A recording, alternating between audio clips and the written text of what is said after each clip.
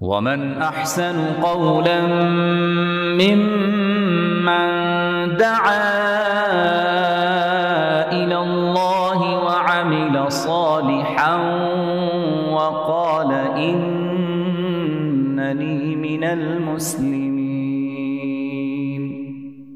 The story is well known, we're not going to go there today, but the story is of course of a group of wealthy people who owned a fancy garden, and they decided that one day they're going to go and have, a siesta or fun in the garden, but they didn't want to give anything of the fruits to the poor, right? So, أَلَّا يَدْخُلَنَّ يَوْمَ عَلَيْكُمْ مِسْكِينٌ. Make sure that no miskin comes so that we have to give him any money. They were very stingy about the wealth that they had. And this reality of the tension between wanting wealth and the tension between wanting to preserve wealth and also giving wealth, this is one of the standard motifs of the whole Quran. The concept of wealth accumulation and wealth management and wealth distribution.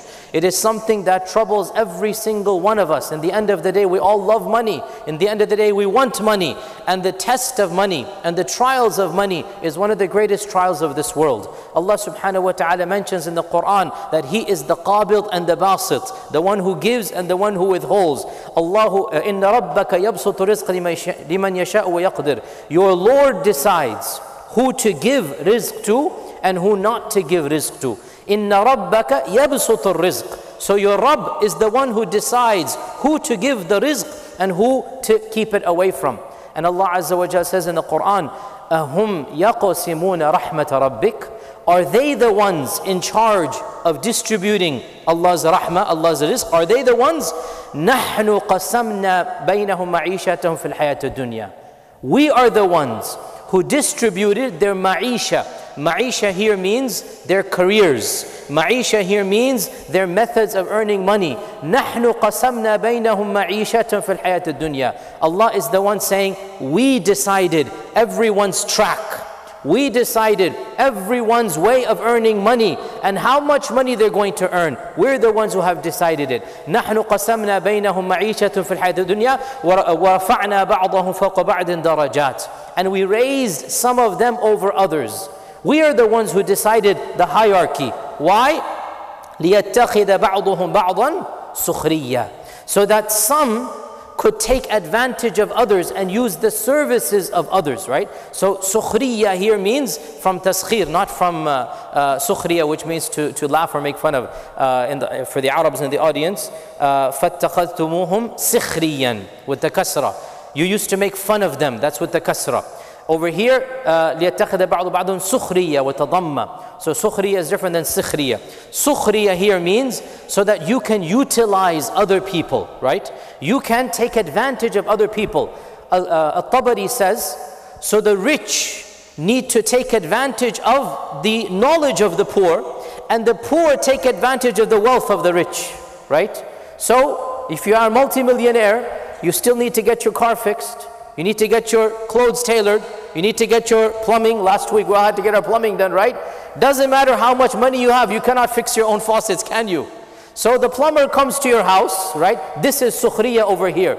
He needs you, you need him. The both of you need each other. And Allah is saying, I am the one who decided. I'm the one who did all of this variety. If all of you had the same, you wouldn't be able to live.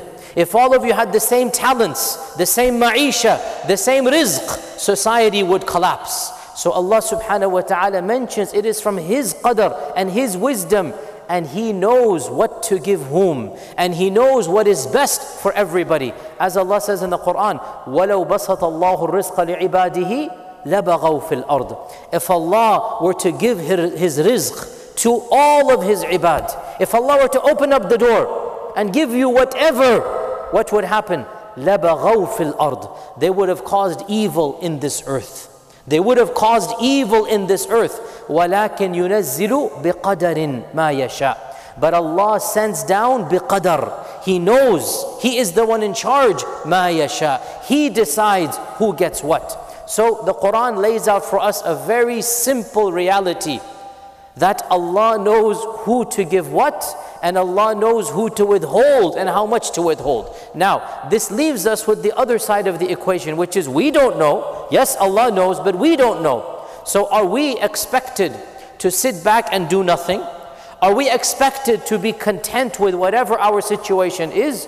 And the response is, this is where the delicate balance comes in. And it is a delicate balance. There are two extremes. On the one extreme, the secular mindset who doesn't believe in God, or even Muslims who don't have consciousness of Allah. They are greedy and they have no ethical values, they have no ethical barriers, and they're only interested in maximizing. And on the other hand, you have those who say, Allah's qadr, if Allah wills I'm going to get it, if Allah wills I won't get it, without doing anything to get to the goal. The Muslim is always between hope and fear. You hope that you're going to get what you want, but you're fearful you will not get it. You put in the effort, but you put your trust in Allah subhanahu wa ta'ala. And it is somewhat of a middle ground. Some would say a contradiction, but it's not a contradiction. Because outwardly, you don't know your qadr. Inwardly, you accept your qadr. Outwardly, you work and you put in the effort. You want the job, you better make sure you're qualified for it. You get the degree for it. You strive in your workplace for it. You want the promotion, you better make sure that your bosses know how qualified you are. So you put in the manpower, you put in the effort, you put in all of the skills. But now suppose you don't get the promotion, somebody else got it. That's where your inner iman kicks in. That's where your belief in qadr. Inna rabbaka yabsutu rizqa liman yasha. It was Allah's qadr that He got it and you didn't get it. So this is where we get to this fine balance. And we have to, at some level, accept Allah's decree. Now, for how long do we accept? Let me give you an example. You want to position a job. You keep on applying for it, you don't get it. For how long do you keep on applying before you say, you know what, it wasn't written for me? Our scholars say there is no hard and fast rule, but in reality, the mu'min, the muttaqi, the one who is following the sharia of Allah subhanahu wa ta'ala, it is as if his inner conscience tells him. It is as if he gets a feeling that, you know what, I really don't need this job anymore, I got a better job over here. You keep on striving and you never give up as long as you think that that is going to be for your favor. You never give up until you yourself start feeling inwardly. Let me give you an example. Suppose you wanted a job in, I don't know, Google, whatever, like the dream company, okay? There's no Google in Dallas, that's why I can give that example, right? Suppose you wanted the job in Google. You applied for that job and you didn't get it. In the meantime, you got a job in, a local company here. Okay, a year goes by and in that year you're disappointed. I wanted that job in Google, in that year. But guess what's going to happen? Slowly but surely, life is going to go good for you. You're going to get accustomed to, alhamdulillah, our beautiful community. You will realize, I don't want to move to California, earthquakes, whatnot. I actually like it over here. And your own desire for that job is going to diminish, right? This is a sign of Allah's qadr, that you know what, Allah knew what was best for you. Allah knew this was better for you, and your own desire wanes away. It goes down. This is now you accept Allah's qadr. Suppose it doesn't go away. Suppose you're still interested. No problem. You keep on applying, and you keep on applying, and you keep on applying, because there's no limit to desiring the job. However, deep down inside, there must still be an acceptance if you don't get it. And this is that beautiful balance that our religion, it tells us to be, I call it halal greedy. This is my own term. Halal greedy. You can be greedy for rizq, but it must be in halal way. Means what? You try in a halal manner and you accept Allah's qadr if you don't get it, right? That's the beauty of our sharia. And in this story, going back to the story and then we're done inshallah, in this story as well, we learn one of the mechanisms, the story of the garden, we learn one of the mechanisms to preserve wealth, right? The reason why Allah destroyed the barakah of their wealth was because they wanted to be stingy. And they said, we're not going to give any money to any poor people. So Allah showed them, I don't need this from you then, right? And that's why in the story itself, they themselves regretted. And they said, Inna kunna zalimin. We made a mistake.